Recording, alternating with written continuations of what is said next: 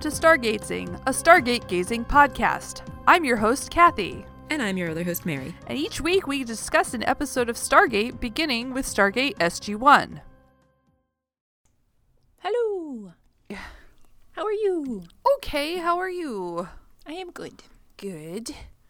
I have a puppy on my lap. You have a pup? She was very insistent today. Aww. Hi, Coconut. Bark, bark, bark. She's being good and quiet. We'll see if that lasts. Excellent. Don't have my act together here. I don't either. I never do. That's why we didn't do this yesterday, because I was tired. And I didn't want to leave my couch, as I mentioned. That's totally reasonable. Yeah. I lost track of time on my couch. Woo! So did I, but I was editing this week's episode. Which I sound very tired during this episode. That might be me today. I was so tired when we were recording it. Aw. I'm better now. Yay! Good times. Yeah. Yeah, happy Sunday. We don't normally record on Sundays, but today is Sunday. It is Sunday. We recorded on Sunday last week also. Yes, we did. Yeah. Go us. Yep. I don't know. Go us for not being able to keep a schedule. Yay! I mean, the podcast gets out on time. That's what really matters the most. This is all my fault anyway, because I had a bad week. No, the week before that it was my fault, though, I think. Was that? I said I had a bad week, so it's fine. Yeah. Yeah. You've had a not good week. But it's okay. The week before that it was my fault, so it's all good. It's all good. Yes, we are here. Yeah. We are here! We are here! We are here! Yeah. Are you drinking anything to help you get through the day today? I actually have right now a Dr. Pepper Zero that I'm going to pour in a glass with some maraschino cherries. Ooh. Yeah. Yummy. Because I like both of those things. Excellent. How about you? I currently have a Two Roads Road to Ruin double IPA, which is almost gone. And then I have the dregs of the moonshine eggnog, the Old Smoky Tennessee moonshine version of eggnog that Colin left here a little over a week ago. It's tasty. It was tasty. And I'm like, ooh, I'll drink that because I'm feeling festive today. Excellent. Yeah. Yay, sugar. Yay, sugar. Great. Like the eggnog, too. Yeah. Besides alcohol and sugar, what are we talking about today? Today we are talking about Stargate, SG-1, Season 3, Episode 7, Dead Man Switch. All right. I also just looked up Dead Man Switch because I didn't know what it was, and I still don't sure I understand entirely, so... Oh, I didn't look it up, and I also thought it was a weird title for the episode, but I have no idea what it means. Yeah, it's like I don't know why I'm having a hard time comprehending it, but like Wikipedia says it's a switch that is designed to be activated or deactivated if the human operator becomes incapacitated, such as through death, loss of consciousness, or being bodily removed from control. Oh. I get the concept, but I still don't see what that has to do with the plot of this episode, though. I don't know. Does it have to do something with the ship when it was going on? I don't know. It was weird. I don't know. Yeah. Anyway. Yeah, I can't think of anything in this episode that would have to do with that. No. Oh, well. Yeah. It does remind me of Lost, though, but this is not Lost. No, it is not with Lost. The button that constantly has to be pushed. That's every, I don't remember. I used to watch that show, but I don't remember how often the button needs to be pushed.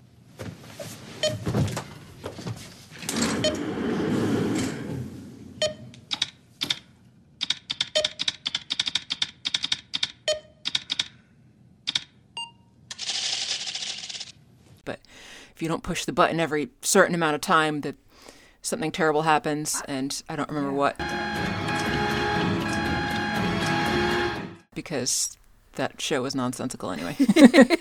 Such a good first season, and then it all went downhill from there. Well, in the last couple of years, I did do a full rewatch, and I liked it much better not watching it as it aired, because I already knew all the shit they were saying was bullshit about having answers to all your questions. I knew that was never going to happen, so I just kind of enjoyed it as a character story instead, and it was much better that way. It was annoying how many, open-ended things they left.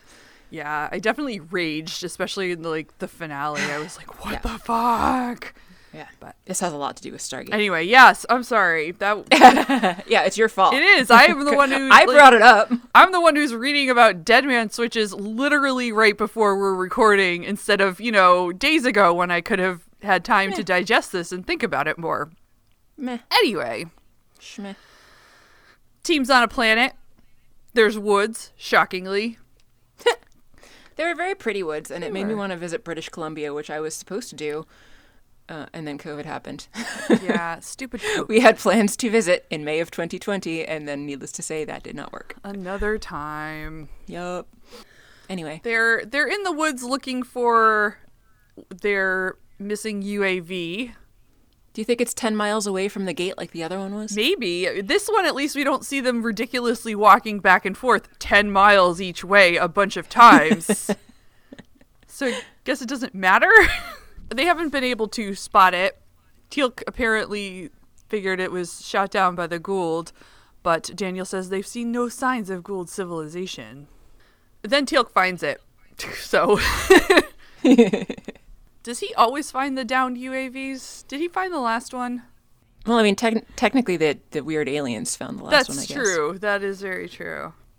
Carter notes the UAV was hit by a staff blast.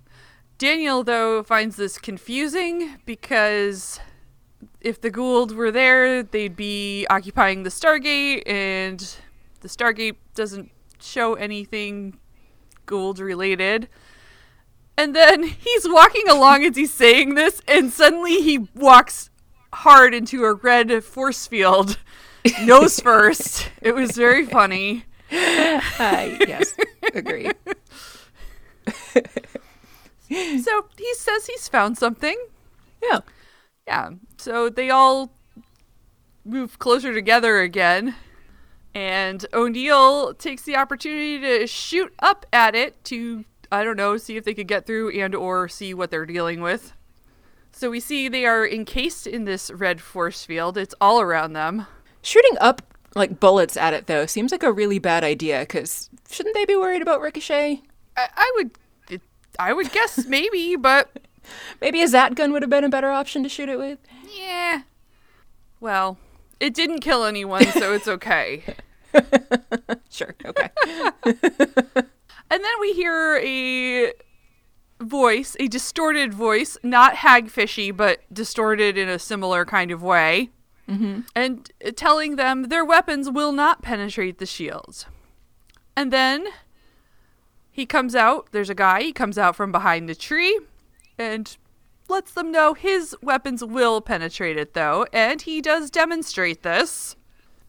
He had a bit of a Mandalorian vibe to him, but a bit creepier. I actually wrote, should we call him Boba Fett through this entire thing?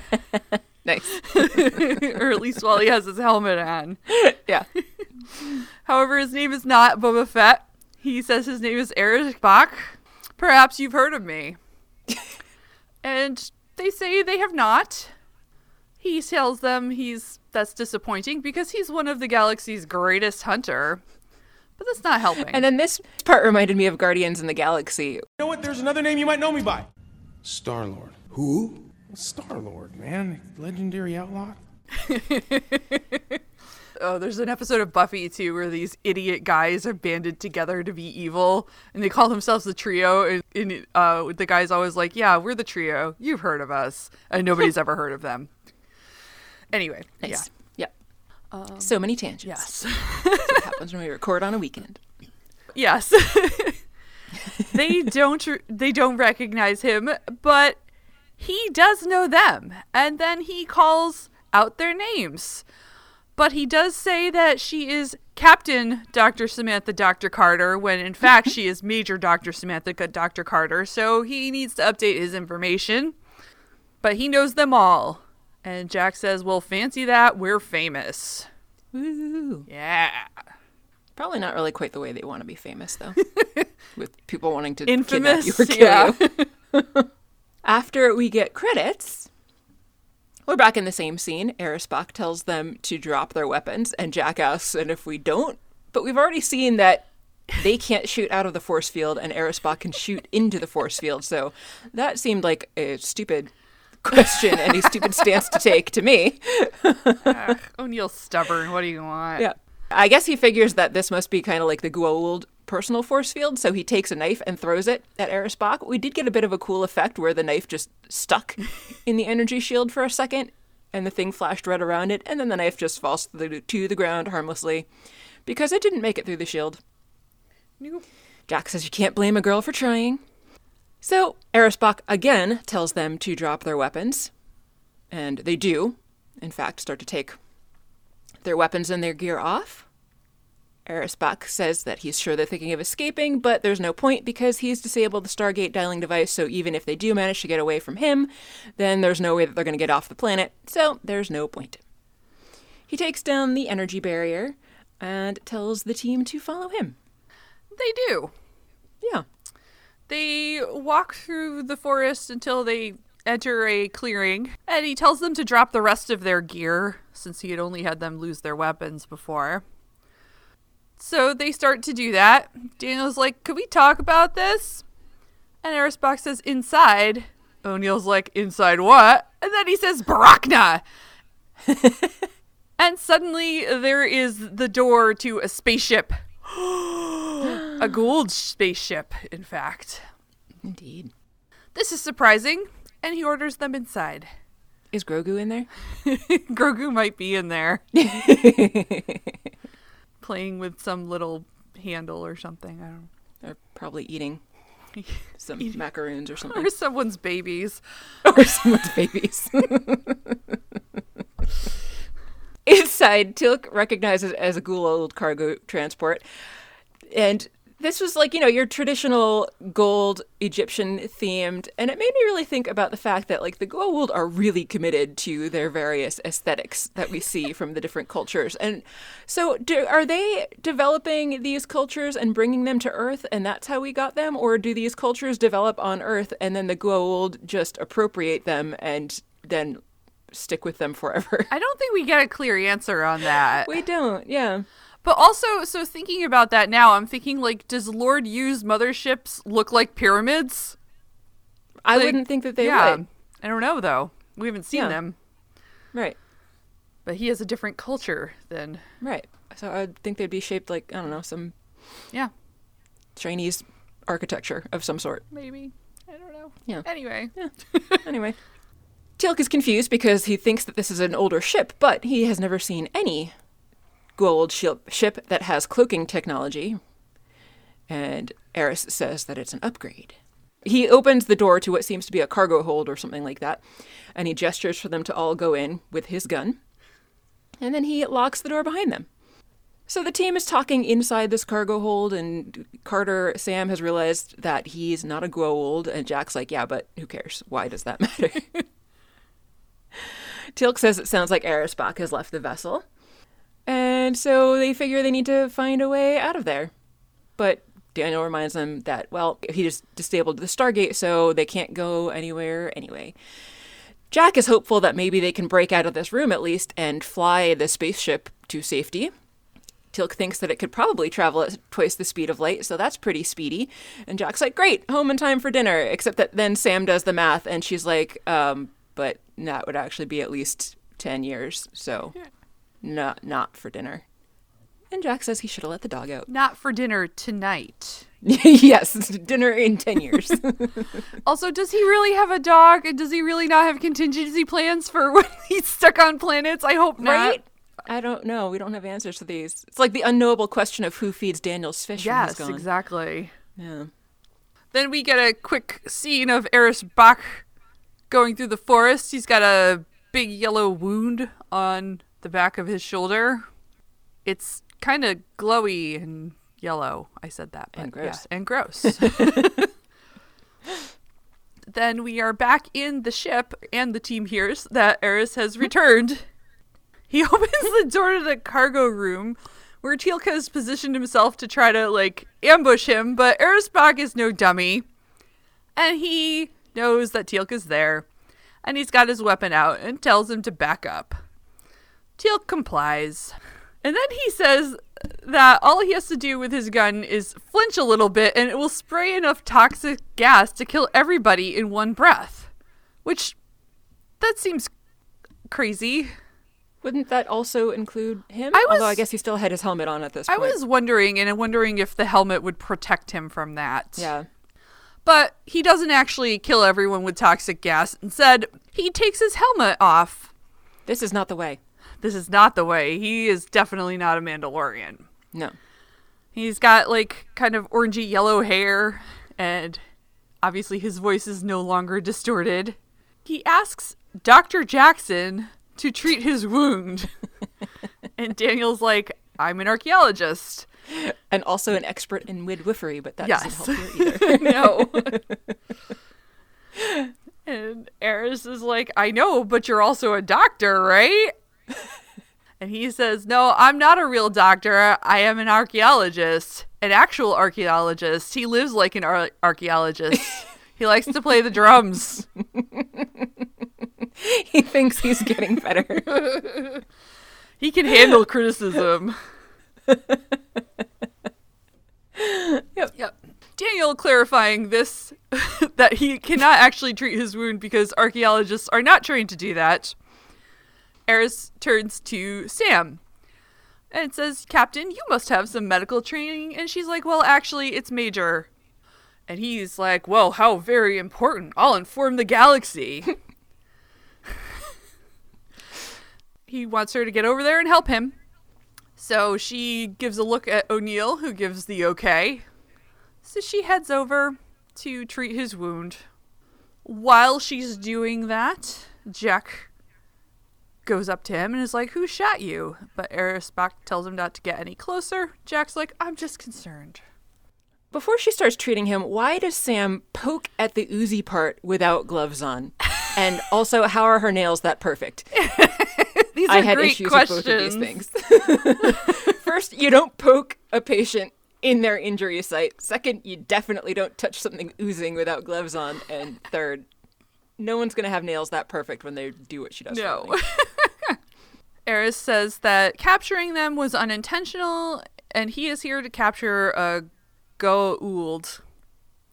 And Jack's like, ooh, hunting Goa'uld? And he clarifies that he hunts anyone of value. Daniel asks who he's hunting. Eris says the Goa'uld's name is Keltar. Daniel's like, I haven't heard of him. Yeah, so he can't be that important if Daniel hasn't heard of him.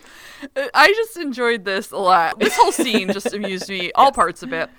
Eris puts Daniel in his place and says, contrary to popular human belief, the Earth is not the center of the galaxy. What? But Teal'c's like, I haven't heard of him either. Eris is like, have you met every Goa'uld? Huh? He also adds that Sokar found out that Keltar's plotting against him. So Jack naturally is like, so you work for Sokar? And he says no. Jack lists off self-employed then, independent contractor, rogue warrior. And he sort of just, yeah, that's basically true. He just trades with the Goa'uld things of value for things he wants. He says it takes talent to get not killed, to not get killed. Yes. Which Sam had asked him about. And Jack repeats the question in response. Daniel's like, what are you going to get for us? He's curious. So Eric says, Eric. I'm just mushing the name together. Yeah. Eris says that Teal'c is worth the most because, you know, he's a traitor and they want to make an example of him. And Sam has the memories of Jolinar and O'Neill's a pain in the Mikta. And Jack is like, neck to Teal'c? And Teal'c's like, no. No. Daniel says, what about me, though? And Eris says, probably you get a day's ration. Daniel's like, oh. Worth a lot. Jack offers to trade with him his value. And Daniel clarifies he doesn't want to know this for his own vanity, which is sort of what it sounded like from that part, but he thinks maybe they can find something of value to offer for their freedom. And Eris actually confirms that there is something that they can do for him, and he wants them to help him capture the Goa'uld. The Goa'uld. Is that how he says it, right? Goa'uld. Yeah. I don't know. There's like a million pronunciations at this point. Because this particular Goa'uld is twice as valuable as all of them put together. Ooh. That's pretty Daniel great. sounds indignant at that. Yeah. So does Jack. I know. Jack wants to know why he would need their help. Eris says he takes help wherever he can get it. And he's got this injury now. He doesn't want to waste time. Sokar might come and find him, and he wants to trade him to Sokar, not have Sokar find him. So he's got to get there first. Daniel's like, how do we know we can trust you? And Eris is like, my word is good on over 2,000 planets. They really like to use the argument on this show of you can trust me because I said so. Yeah. O'Neill points out there are billions of planets. Yes, good point. There are, in fact, 100 billion other galaxies, each of which contains something like 100 billion stars. But, Teal'c points out, we have no choice. Eris agrees. Yes, choiceless. I mean, we all hate the Goa'uld, so what's the big deal? I enjoyed Daniel's open-mouthed face at this point. I don't know why he was just standing there like that, but he was. Yep. O'Neill consents to it, and Eris tells Daniel and Jack to come with him. Teal'c and Sam are to stay behind. Jack's not really on board with that, but Eris is like, you don't have a choice. And so he takes Jack and Daniel out with him and leaves the other two behind. Yeah. Because they have no choice. Truth. That was a long one. Whew. Yeah, it really was. Yeah. Nice job. Yeah. Thanks. Out on the planet surface in the forest, Eris Bach tells them that if they trust him, then he will trust them. We see him squirting a vial of some weird blue liquid into a water bottle. Daniel asks what that is, and Eris Bach's like, it's a drink. Wouldn't be worth mentioning if it weren't for the fact that he does this pretty constantly throughout the episode. Yeah. So, Jack wants to know what the plan is for catching this Goa'uld. He says there's got to be some plan for catching Kevlar, as he calls him. Eris Bach corrects him, it's Keltar, and he says that Jack and Daniel are going to surrender to him. Jack does not like that plan, and neither does Daniel, because he asks, what if he likes to shoot first and take prisoners later? Which is a valid question. Indeed. And Eris Bach says, that's your problem. Let's go. So Jack tries to argue that if this guy is the greatest bounty hunter in the galaxy, as he says he is, why can't he just catch this Goa'uld on his own? Why does he need their help? Eris Bach basically argues that he's still alive because he takes advantage of the resources that he can when he can, and he's crafty, and that's essentially it.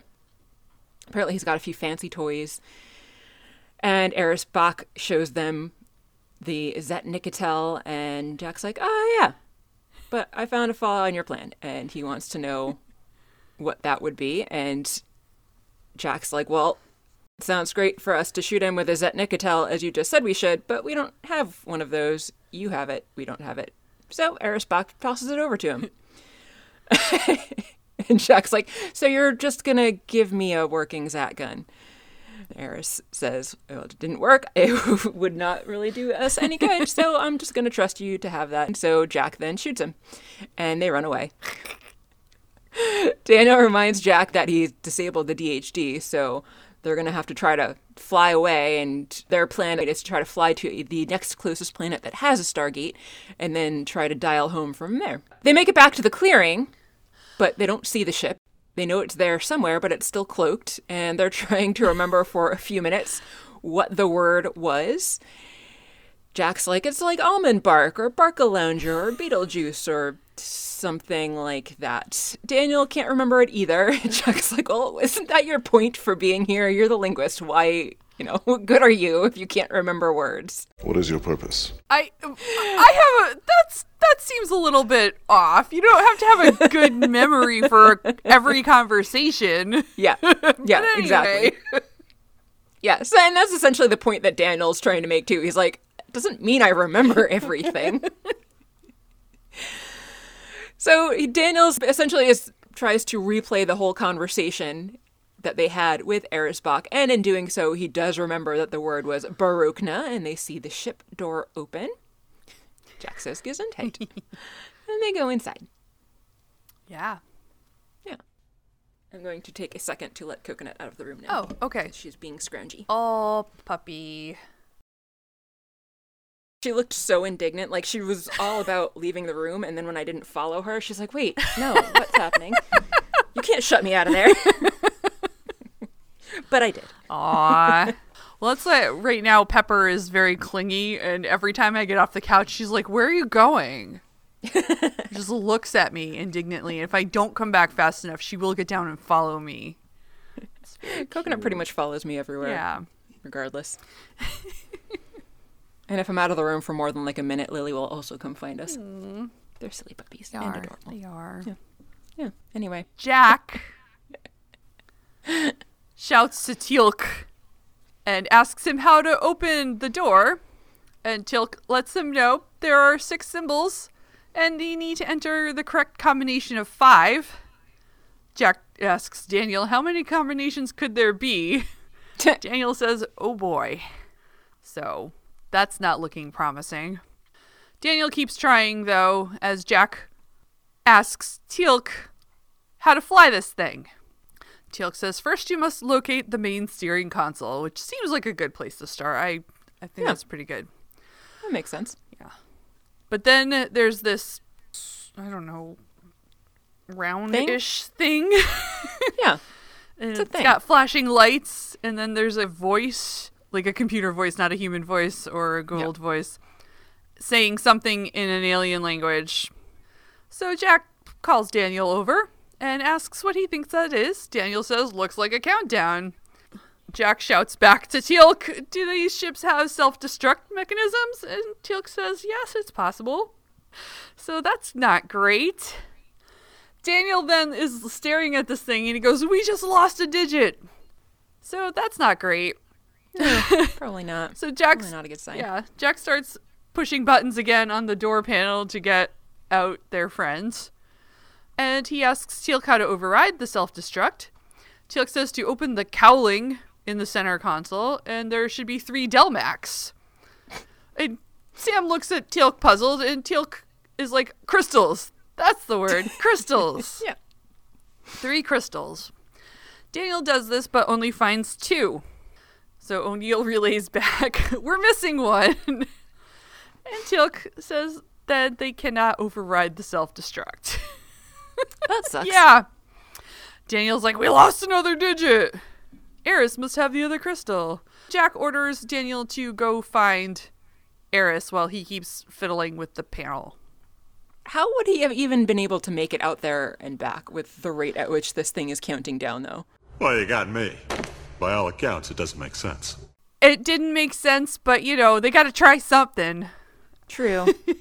Out in the clearing, Erisbach finds Daniel before Daniel finds him. And he asks, what were you guys thinking? Gee. Yeah. Daniel tries to shoot him with whatever weapon he happens to have, but Eris is like, only I can fire that thing. And so he takes it from Daniel, and they go back to the ship.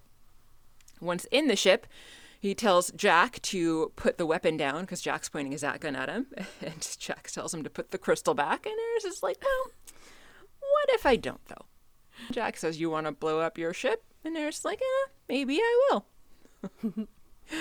Jack asks, while you're in it? The countdown continues. It counts down to 0. But then nothing actually happens. So apparently Eris was just fucking with all of them. And he does, in fact, have the missing crystal. After the thing has already counted down to 0, he then puts it back in place. And he's like, all right, now we're good. He asks Jack, do you really think that I would give you a weapon that would actually work on me? He apparently didn't trust Jack nearly as much as he had claimed to. So he shoots himself with his Zat, and it does nothing. It's just kind of diffused over his armor. And he jokes, ooh, that tickles. Daniel wanted to know why he pretended to be knocked out, and he basically just wanted to see them sweat and wanted to learn about them by seeing how they reacted to the situation. Jack again tries shooting him with his Zat gun. Why? Who knows? But clearly it still doesn't do anything. He opens the door to let Sam and Teal'c out. And he tells them that he's very disappointed in all of them because he thought they had a good thing going and that he could trust them and that he had offered them a fair deal. But Jack's like, well, no, this is crap, essentially. And Daniel's like, we're sorry, but maybe that deal is still on the table. Eris Bach, of course, says no, there's no way he can trust them now. And Jack's like, well, your plan sucked anyway. So now they need a new plan. They do. This time, Eris has taken the whole team with him into the woods. Daniel's making conversation with him. It's like, you don't have much problem trading human lives like commodities. And Eris says, oh, you earthlings and your morality. Which, again, is a point that has come up many times. Yes, yeah. Quite. Does it ever occur to you, he says, that someone outside your solar system might not see things the way you do? They don't answer that. I suppose it was rhetorical. Sam asks him, why don't the ghouls just take what they want and kill you? And he says, they don't kill me because I deliver. As long as I'm alive, there will always be a next time. So she asks, why don't they just make you a host then? But he tells them his people cannot be made into hosts. He doesn't know why. Convenient, though. Yeah. Also unfortunate because he also tells Sam that they wiped out most of his people because of that. Right. Yeah. Forgot that part. Oops. Maybe not so convenient. Not so then. convenient. Eris says that he was not killed because he managed to impress them. His people have always been strong and skilled. Do you think he did like some juggling or a magic act? Maybe. That would impress me. Yeah, but he says the Gould kept the youngest of his people as slaves and killed the rest. No. Yeah. But Daniel's like, you could probably go somewhere where the Gould can't find you. But Eris says that the Gould killed his wife, but his son is still alive and is a slave in Sokar's Naquita mines. So he's hoping to capture a prize valuable enough to trade for his freedom as well as his own. Aw, sob story. Poor Eris Bach. I know. He's technically free, though, so. Yes, he is. Just saying. Yeah. Yeah. Elsewhere in the forest, Jack is playing with Eris Bach's helmet and looking around, and he's like, oh, this thing's cool. Jack asks about the fancy toys that Keltar supposedly has to protect himself.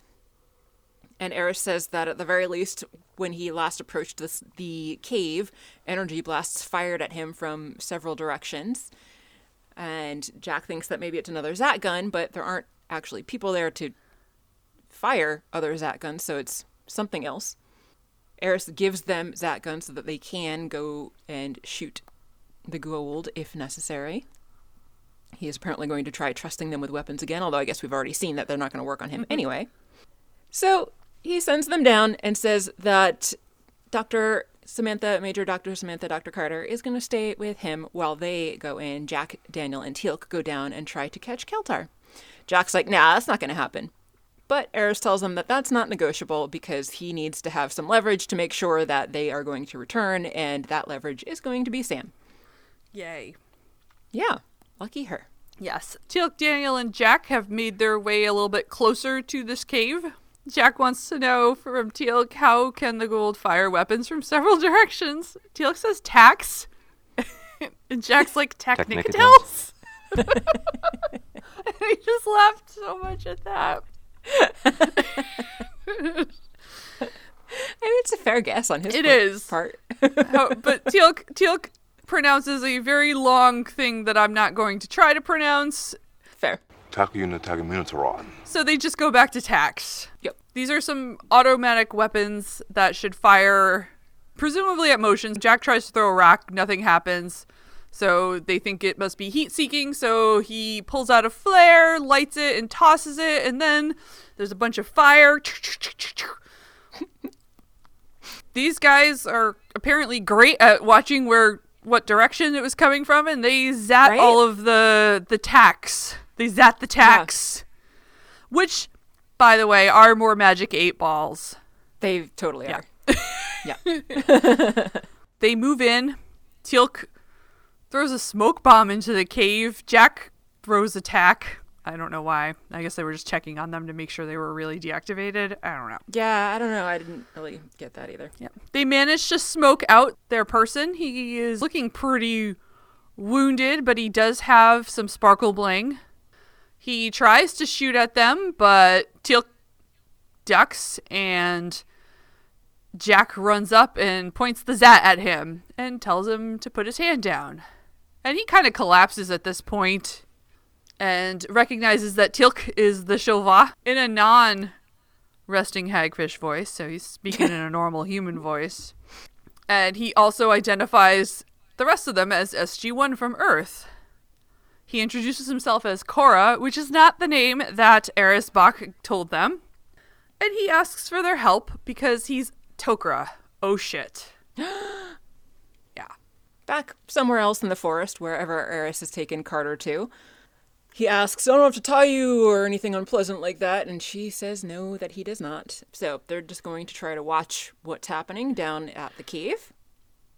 Carter wants to know how, since they're not actually within eye shot of what's happening. But Eris has a scanner of some sort that he clips to his arm. Sam recognizes that this thing traces Naquadah, so it's actually tracing the Zat guns more so than it is tracing SG-1. And she says, so that's how you track the Goa'ulds. And he agrees. That is, in fact, how he tracks the Goa'ulds. He tracks their Naquadah rather than the people themselves.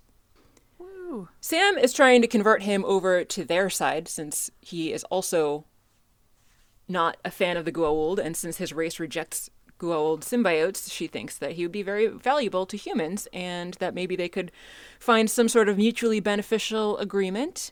But Eris Bach reminds her he really doesn't understand the immunity that they have, and he is not willing to let himself undergo the tests that Sam says she wants to run on him, which can't really blame him for that. No. He basically says that they don't have anything worth trading for that would make it worthwhile for him to go back and do those tests. And she's like, well, what about your son? If he's actually a slave, then maybe you can come and we can do some tests and then we can help you go get him. But he says that that is impossible, and he takes another swig from his water full of blue Gatorade stuff. There's the juice. Yummy. Mouthwash. Yeah. Whatever it is. Bright blue. I feel like blue Bright blue liquid. Gatorade is probably closer to what it is than hopefully not tasting like mouthwash. Yeah, that'd be gross. Yeah. I mean, a little mouthwash, okay, but he's But not swigging drinking it, that though. stuff, yeah. That's not healthy to drink. No. As I tell my students frequently in bio, antiseptics are okay to use on tissues, but they are not meant to be taken internally.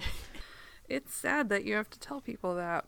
It really is. And also I have to specify that disinfectants are not safe to be used on tissues either. And this all came from a certain politician telling everybody that they should maybe just inject bleach into themselves. So yeah, now these are the things I have to tell my students. Really unfortunate. It really is. Yep. Anyway, that's beside the point. Continue. Back over by Korra's Cave of Wonder, Teal'c is letting Jack know he's got some severe injuries, not Teal'c, Korra. And so they are going to ask Korra some questions. But to prompt this, he's like, okay, there's a guy out there. And Korra already knows about him. He knows his name, Eris Bach. Everybody knows a lot of stuff today. Yeah, everyone knows everything. Except about for them. SG-1. And everyone else. Right. Who know nothing. But Yep. Jack tells him they're trapped on the planet. He's got Major Dr. Samantha Dr. Carter being held hostage, which Korra also knows of her. Daughter of Jacob, host to Selmak. He also seems kind of smug that he knows all this stuff, but that's okay. He does have resting smug face. Yeah. I noticed that I for sure. That might just be a hagfish thing, maybe. I don't know. Could be. Yeah. Although Jacob doesn't seem very smug. Well, He kind of. Yeah. Like he was a super smug human before. oh though, yeah, he so. was a total dick. So maybe just like by comparison, he's less smug than he had Maybe. been, so he doesn't seem so smug. So the plan, he tells Korra, is that they're to catch him, and then he gets to go free. Korra says they will not allow themselves to be turned over to Sokar. Jack would like some proof he's a Tok'ra. He says, I only have my word, which for most people seems good enough. So, like, I say it's fine. But he also says Sam would probably recognize him. Yeah. Jack's like, as far as I'm concerned, you could be a Goa'uld using the old I'm a Tok'ra thing to get us to help you. I enjoyed his air quotes. That's why I'm including that. Korra asks what Eris told them about him. And Daniel says just that he was Keltar and an enemy of Sokar. Korra explains he was actually a spy in Sokar's ranks. He thinks Sokar had found his identity, so he escaped, stealing a cargo ship. So that ship is not actually Eris Bach's, it is Korra's, apparently. And Eris Bach, though, is very talented. He was already there waiting for Korra. Trixie. Yeah. I also like that in this scene we get a new pronunciation for Goa'uld because Korra calls them Goa'uld. Yes. And I do believe that is a pronunciation we have not had before. I don't think so. Yeah, you're right. Yeah. Then we get a hard cut back to the same forest. But we're now with Eris Bach and Sam again. He asks her what it was like to have one of those things bore itself into your brain, and she says that, she couldn't really tell him because he wouldn't understand. And he's like, well, they're all the same, the Tok'ra and the Goa'uld, and she seems incensed that he actually thinks that, even though they had all thought the same thing initially. And so she tries to convince him of the difference between the two types of hagfish, but he doesn't really seem all that convinced because he wasn't good at school anyway, even though that's irrelevant here. That doesn't mean that you can't learn things, but maybe he doesn't want to learn things, and that does mean that you can't learn things. Yes. Carter is still trying to convince him that they should try to defeat the Goa'uld rather than turning over Keltar to the Goa'uld, or turning SG-1 over to the Goa'uld, or any other alternative that involves anyone being turned over to Sokar. Eris Bach starts laughing, and Sam wants to know why that's so funny. He basically just says that she's being ridiculous, admirable, but ridiculous for thinking that they could possibly defeat the Goa'uld or rescue his son or do anything to oppose any of the Goa'uld, essentially. Sam says, you know what? I think, despite all your protesting, that you actually do care, and I don't think that you like what you're actually doing, but you're just doing it anyway. And he thinks that she should shut up. So he points his gun at her, but she notices that his hand is shaking. He takes out another vial and puts more of the blue stuff in it. She asks again what that is, and he says that it's water. And she's like, yeah, but what did you just put in it? Clearly not just water. And he says, oh, it's flavor. Yeah. Do you know something I don't want to learn and therefore I'm incapable of learning? What's that? Who wins the Super Bowl every year? Sometimes I even hear it, but I just don't maintain that information. It just goes right out because I don't care. That's fair. Yeah. I'm too busy paying attention to the Puppy Bowl every year to have any idea what's going on with the Super Bowl. Love the Puppy Bowl. The Puppy Bowl is so great. It's your puppies. So many puppies. Yeah. Best puppies. So fuzzy. Yeah. You know, it's really hard for me to find a puppy to get for my sister and her family for Christmas. Just saying. Is that what you're trying to do? I am. Oh, wow. With my sister's consent. Okay. And it's impossible. I was going to say that. Oh, that's unfortunate. It is. I mean, it's good that puppies are finding homes, but Yeah. I feel bad that it's so hard to find one for them. Aw. Yeah. Well, I hope you have good luck in your quest for the next week. Me too. Running out of time. Curses. Right? Can you get them a placeholder stuffed dog? They have so many stuffed animals in that house. But this would be the special one that represents an actual dog to be determined. Anyway, okay. I suppose we should talk about Stargate. I guess. Fine. So we head back to Korra's cave. That's Korrakave. Yeah. Korra's cave. Of course. Yeah. Yeah. And Korra is informing them that Eris is a big fat liar. He's never been married, nor does he have any children. Daniel asks why he does this. O'Neill's like, greed. And Korra says actually not exactly. That his race was mostly killed off by the Goa'uld, and the ones that were kept alive were addicted to a substance called Rashna. Cool. Yeah. That over the generations has become a thing that they need in order to live. This reminded me of the episode, and I don't know episode names, of TNG that I just watched where the people from one planet have gotten the people of another planet addicted to a narcotic that they're calling medicine. And then there's a whole big diplomatic thing. It's not that exciting, but I just watched the episode like the day before I watched this episode. I'm sure somebody knows what I'm talking about out there. I guess I just don't understand. Wesley, I hope you never do. It's similar to the DS9 race that the founders have. They're addicted to the Ketracel White. Yeah. Yeah, I can't remember the what name they're of called. them either, but I know who you're talking about. We go into battle to reclaim our lives. This we do gladly, for we are Jem'Hadar. But anyway, that's great. All wonderful stuff. Good times. The ghouls are full of morality. Yep. Yeah. So that's what the blue juice is. Mm-hmm. It's keeping Eris Bach alive. Daniel's like, whatever the reason, he has no choice. Cora says this isn't a defense of him because Eris Bach has done terrible things. He's unscrupulous and indiscriminate in his bounty hunting. So he's not a great guy. And Jack's like, we gotta get Carter away from him. And Cora's like, does this mean you believe me? And Jack's like, not yet, but getting that choiceless feeling all over again. Cora, I think he already said this, that he cannot be turned over to Sokar. Yeah. He'll extract information and other Tok'ra will be compromised. That would suck. Yep. So they get Cora up and they're going to take him with them. But before they leave, Cora does tell them they have to leave their weapons behind because he also knows that Eris can track them that way.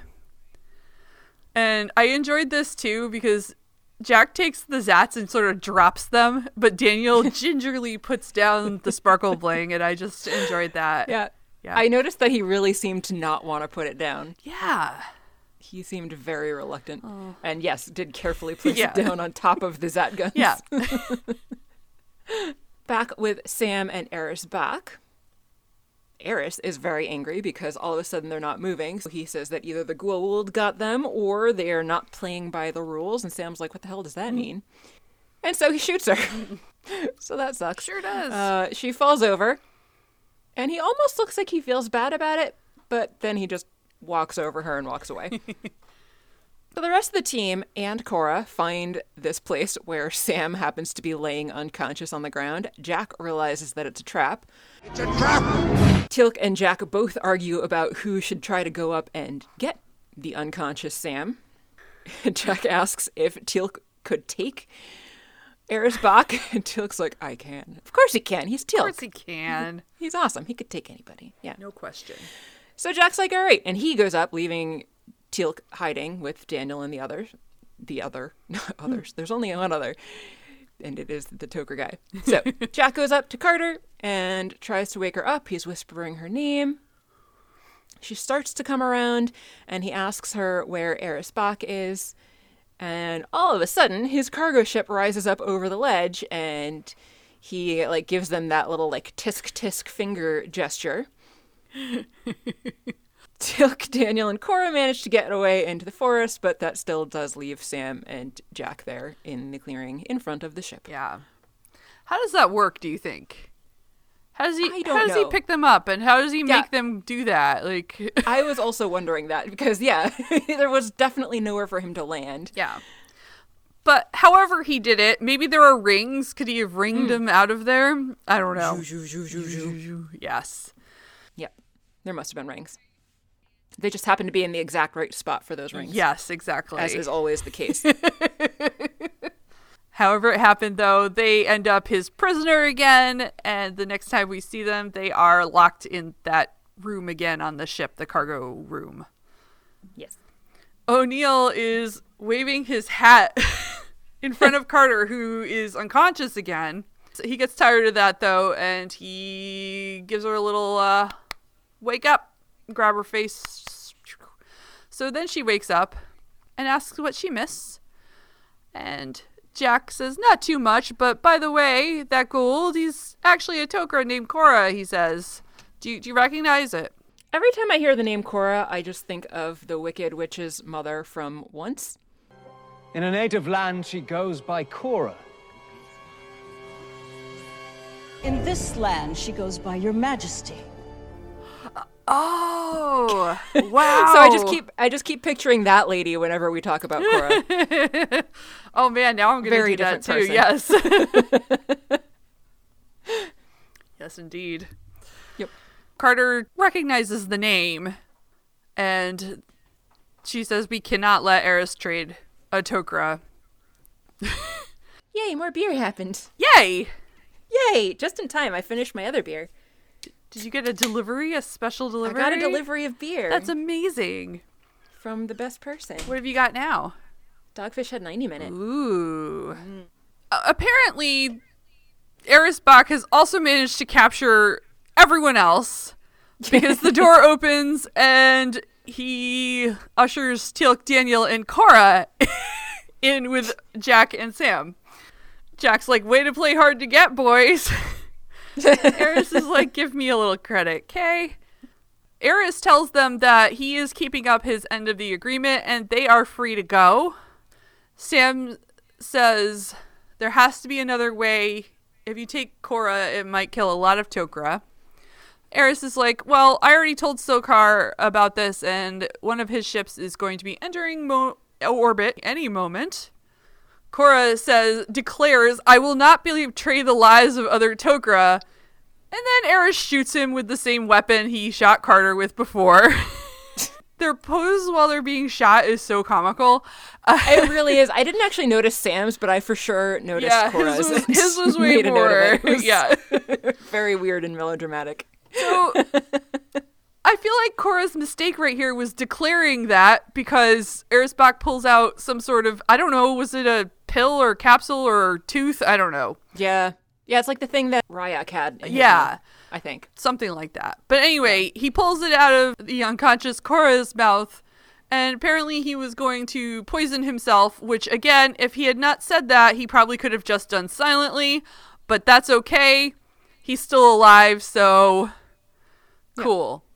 But I mean, at least it seems to have served the purpose of changing Eris's mind about Cora. And also, Cora has quite the speaking voice. Yeah, did you notice that? Yeah. I will not betray the lives of other Tok'ra. I want him to come read me bedtime stories. It would be nice. Yeah. So Eris Bach is like, that's very ungold. Like, why would he do that? And Sam says, to save the lives of other Tok'ra. And he says, since when does a gold care about another gold? And she's like, duh, we've talked about this. They're not the same. Well, but Eris points out Sokar is on his way and he's got to give him something. Teal'c offers to go in Cora's place. Jack's like, no, but Teal'c's like, yeah, no, I've already decided. Too bad. I'm the most valuable next to the Tok'ra. It's quite the gesture on Teal'c's part. He's very noble. He is noble. Eris Bach goes to deal with a beeping noise in the front of the ship. He says that'll be Sokar. The rest of them all just stare at Teal'c. And then he says something about brief moment of weakness, which I didn't understand why he said that, but then he tells Teal'c to come with him. Yeah, I don't really know either. Was that because he walked away without, like, closing the door? I don't know. Anyway, he gives Carter the DHD missing piece to get them home. He says last chance to take the Tok'ra and get out. But Teal'c's like, I'm going. We are choiceless. Jack's like, we'll find you. And Eris Bach is like, oh, this is so beautiful. I mean, I'm starting to tear up here, you know. So he's going to go. He's taking Teal'c with him. Yep. Yeah. Yeah. Yeah. Out on the planet surface, we see Jack, Sam, and Cora and Daniel making their way towards the gate as the cargo ship takes off. Inside the cargo ship, Teal'c is sitting next to Eris Bach. And that's that scene. Yep. Essentially. I'm like, is there more to that scene? Nope, that's that scene. Okay. Back in the clearing, we continue to see the ship taking off. Cora wakes up and asks them what happened, because he was still unconscious from when he was shot before. They tell Cora of Teal'c's sacrifice and about how they are going to go and get themselves out of there back to the gate. Inside the cargo ship, Eris Bach tells Teal'c that it's pretty noble what he's doing there. Teal'c says that Eris Bach has made a sacrifice too. And Eris Bach reiterates the common misconception that he hadn't realized that the Tok'ra were different from the Goa'uld.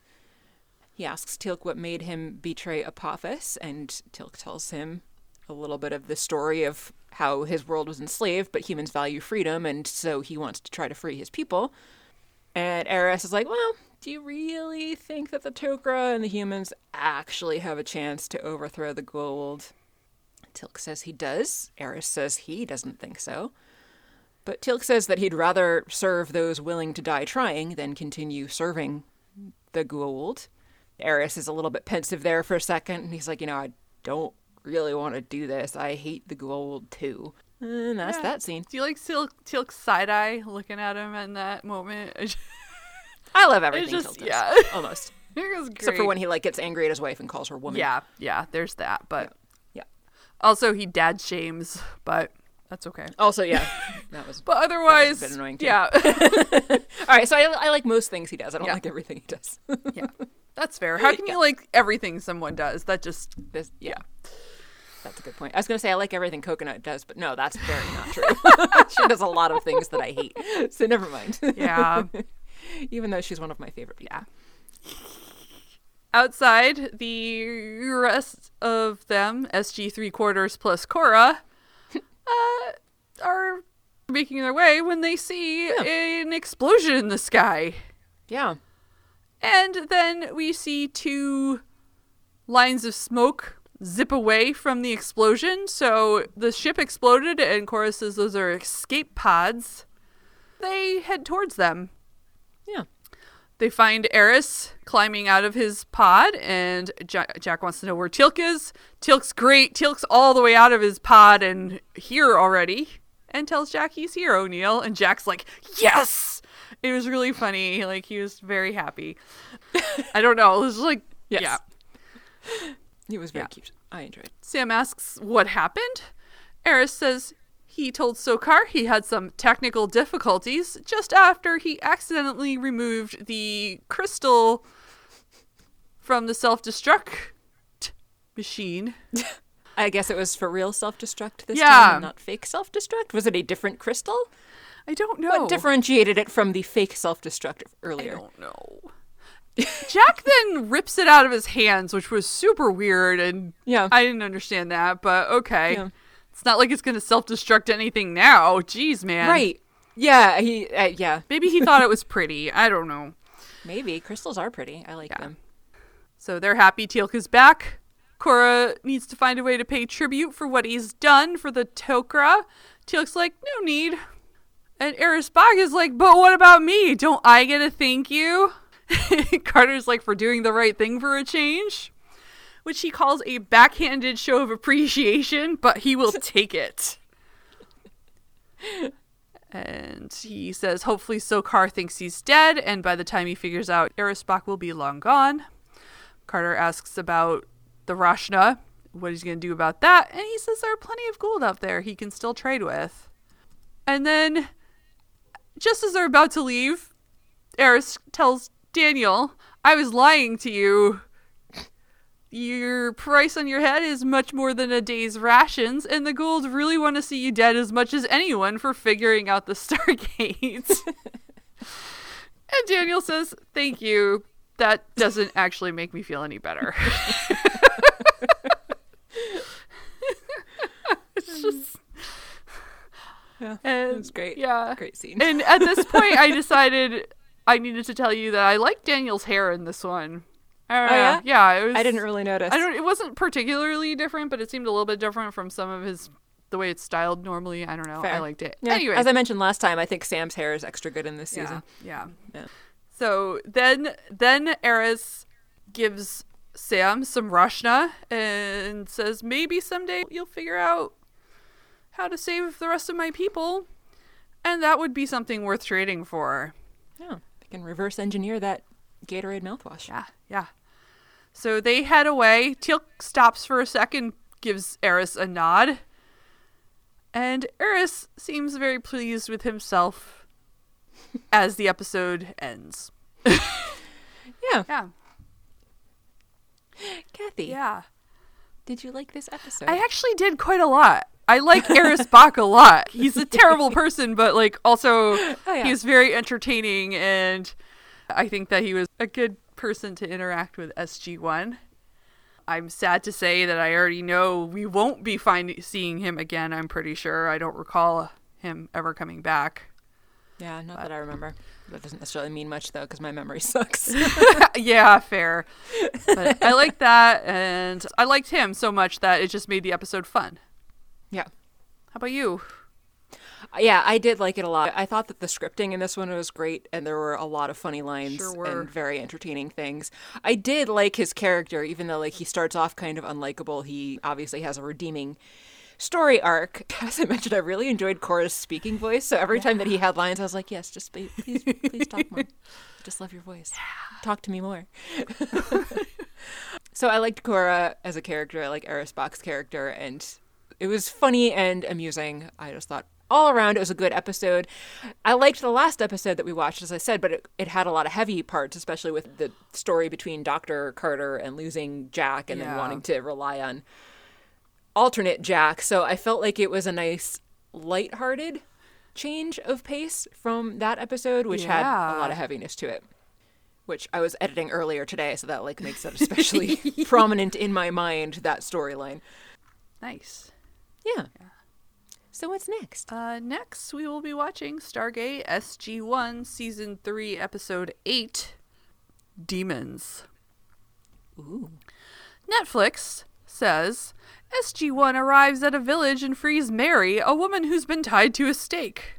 Me? Wait, what? It might be you, and just so you know... I do not recall ever being tied to a stake. Am I going to be tied to a stake? I have no plans to do that to you, but you never know. I mean, someone out there might be tying you to a stake, and to be clear, it is an S-T-A-K-E, not an S-T-E-A-K. I was going to ask, is it an S-T-E-A-K? Because that would be great. I mean, I'm trying to eat more vegetarian lately, but I would not be upset by that if it was an S-T-E-A-K. They learned that she's a sacrifice or a demon that plagues the village, so sucks to be you. I don't approve. Everything's the worst. God damn it. I know. Ooh, sucks to be me. Let me find the booklet here. The booklet says, SG-1 encounters a medieval civilization and frees a woman tied to a stake as a sacrifice to a demon.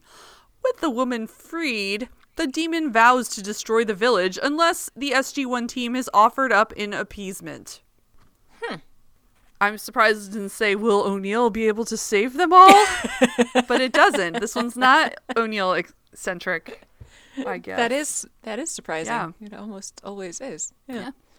All right. Interesting. I feel a bit doomed, but also intrigued. I think that's the best we can hope out of life, right? Yes. That's fair. Yeah, absolutely.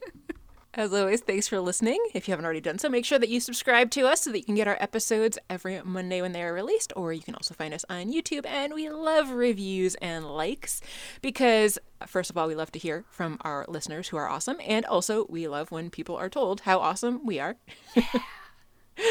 And word of mouth is also appreciated. So if you're enjoying the show, which I would hope you wouldn't be listening if you weren't, so if you're enjoying the show, please tell your friends so that they will start listening too.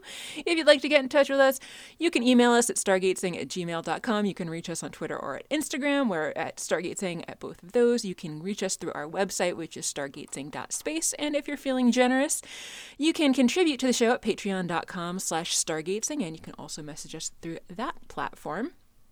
And we are still running our deal where if you are interested only in getting access to the Stargate Origins episode, if you want to do a $15 or more one-time donation rather than doing a regular scheduled donation like they do on Patreon, you can donate to us at stargatesing@gmail.com through PayPal, and you will get access to our Stargate Origins episodes.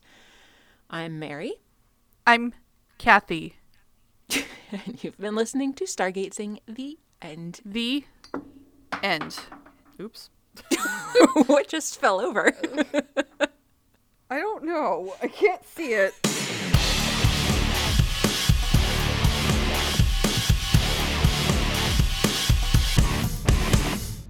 I'm going to take a second to let Coconut out of the room now. Oh, okay. She's being scroungy. Oh, puppy.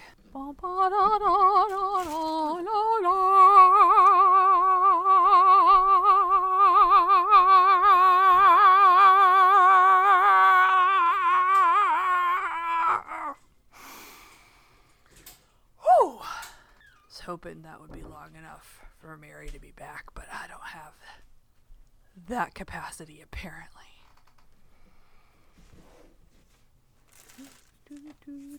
I'm back. Welcome